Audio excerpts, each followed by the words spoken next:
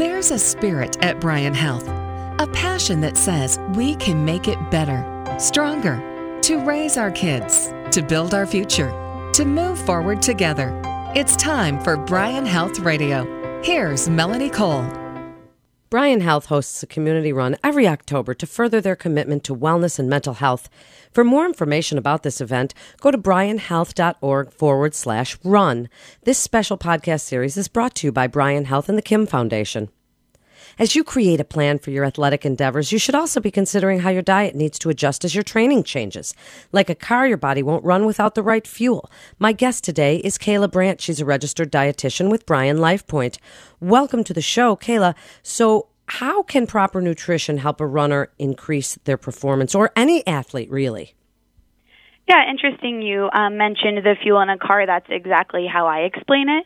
Imagine if you put diesel or, really cruddy gas in your car, it's not going to run very nice. And so if you put that premium gasoline in your car, it runs nice and smooth.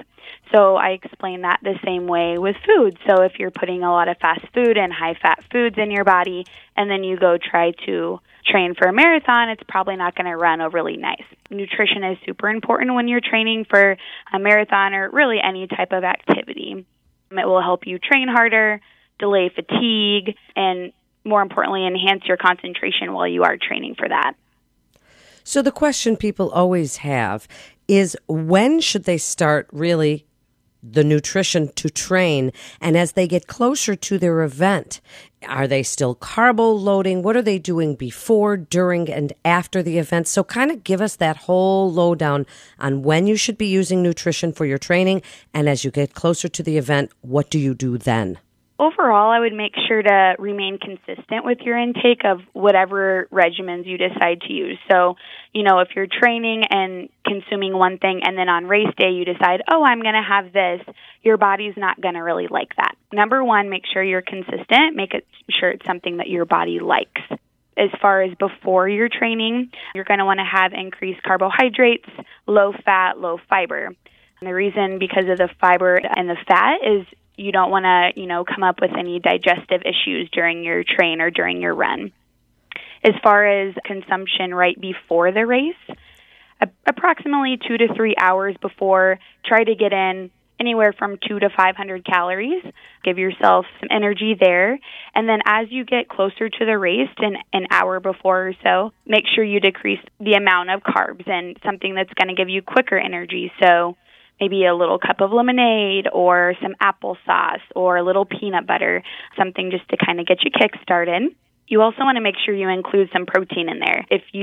What protein does is it helps you stay fuller longer, so you don't want to be hungry during that race. So make sure you're including a little protein there. After the race, it's really important to promote recovery. So we've depleted lots of glycogen stores and, our muscles are wanting some energy. So increasing that recovery through rehydration, water, Gatorade maybe, and refueling with a type of snack that's going to fill you up a little bit, and then increasing that protein for your muscles. It's going to be important as well. So they're also recommending things like chocolate milk for after activities. What do you think about that? I'm on board with that. Really anything that's going to give you some protein and also nutrients and vitamins. So whereas your sports drink has lots of electrolytes and fluid in there, it's not always giving you the nutrients that what milk is going to give you. So it's really an individual preference. If the milk is something that you're liking, go for that. If it's not something that you like, do something more like a Gatorade or, a lean protein for a little snack afterwards. So back to carbo loading for a second, Kayla, because people really are confused about this. And they hear bagel and peanut butter day of the run or pasta a couple of days before. So really clear that up as far as what constitutes a carbohydrate and how much of them you should be eating before an event. Sure. So in reference, a typical recommendation for carbohydrates is about 300 grams in a day for a typical person. So if you are training for an event or a run of some sort, you're going to want to increase that a couple days before. So 2 to 3 days before, increase that. And the specific recommendations that they say is about 7 to 10 grams per 2.2 kilograms of body weight. So if you're a 125-pound person, that would, equal around 400 grams. So as you can tell, that's significantly more than what the average recommendation is. And that is basically to store up that glycogen for your race. The confusing part with that is oftentimes with a longer race, if you're doing that in an inappropriate way, you'll get to about mile 20, 22 and hit that wall because your glycogen, is done. So more importantly is probably during the race what you're taking in as far as gel packets and carbs and that kind of thing. But I think you're right. It's a very confusing thing for people.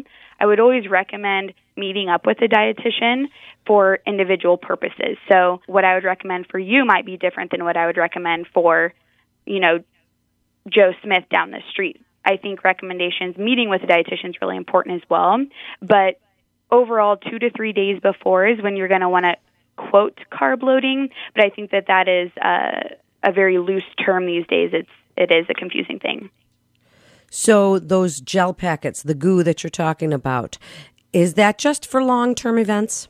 Primarily. So any exercise or event that's going to be less than an hour in duration. The only thing you really need is water. Water is going to replenish those fluids that have been lost.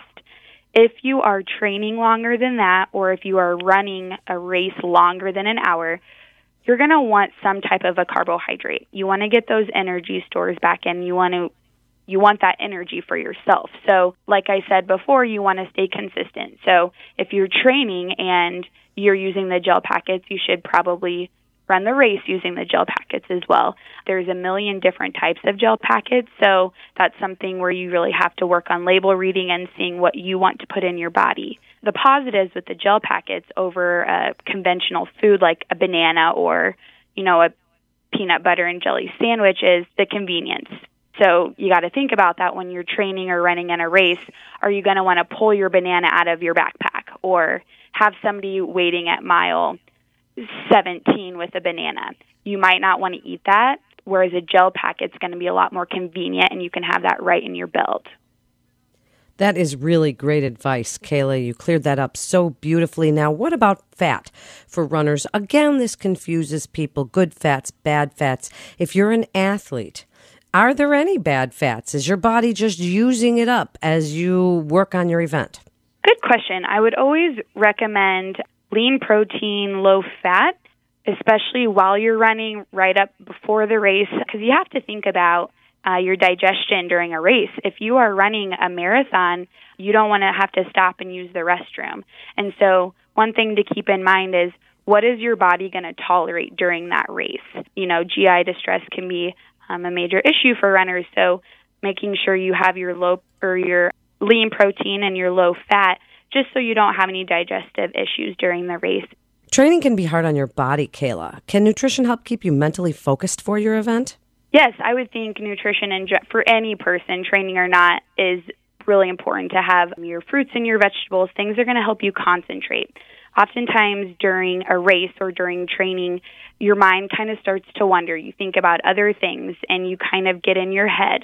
And so what nutrition can do, consuming the appropriate fruits and vegetables, lean protein, low fat, can really help you concentrate during a race, which is what I think is important. Oftentimes, like I said before, our minds start to wander. So in just the last few minutes, Kayla, it's such important advice. Give your best advice for people training for an event and where nutrition fits into that whole picture. So I would say, overall, ask yourself a couple questions. What is your type of activity? Are you running 45 minutes? Are you going to run 4 hours? So what's your duration? What's your intensity? Are you preparing for a race? Are you going out on a leisure walk or a run? Is it competitive? And then as far as your nutrition, how you're going to feed your body is what's convenient for you. As I mentioned before, is it convenient to pull out a sandwich in the middle of your race? Probably not. But if that's what's consistent for you and that's how you've been training, you want to keep it the same and don't change things on your body. Thank you so much for being with us today. If you'd like to learn more about nutrition services at Bryan LifePoint, you can go to BryanLifePoint.com. That's BryanLifePoint.com. You're listening to Bryan Health Radio. This is Melanie Cole. Thanks so much for listening.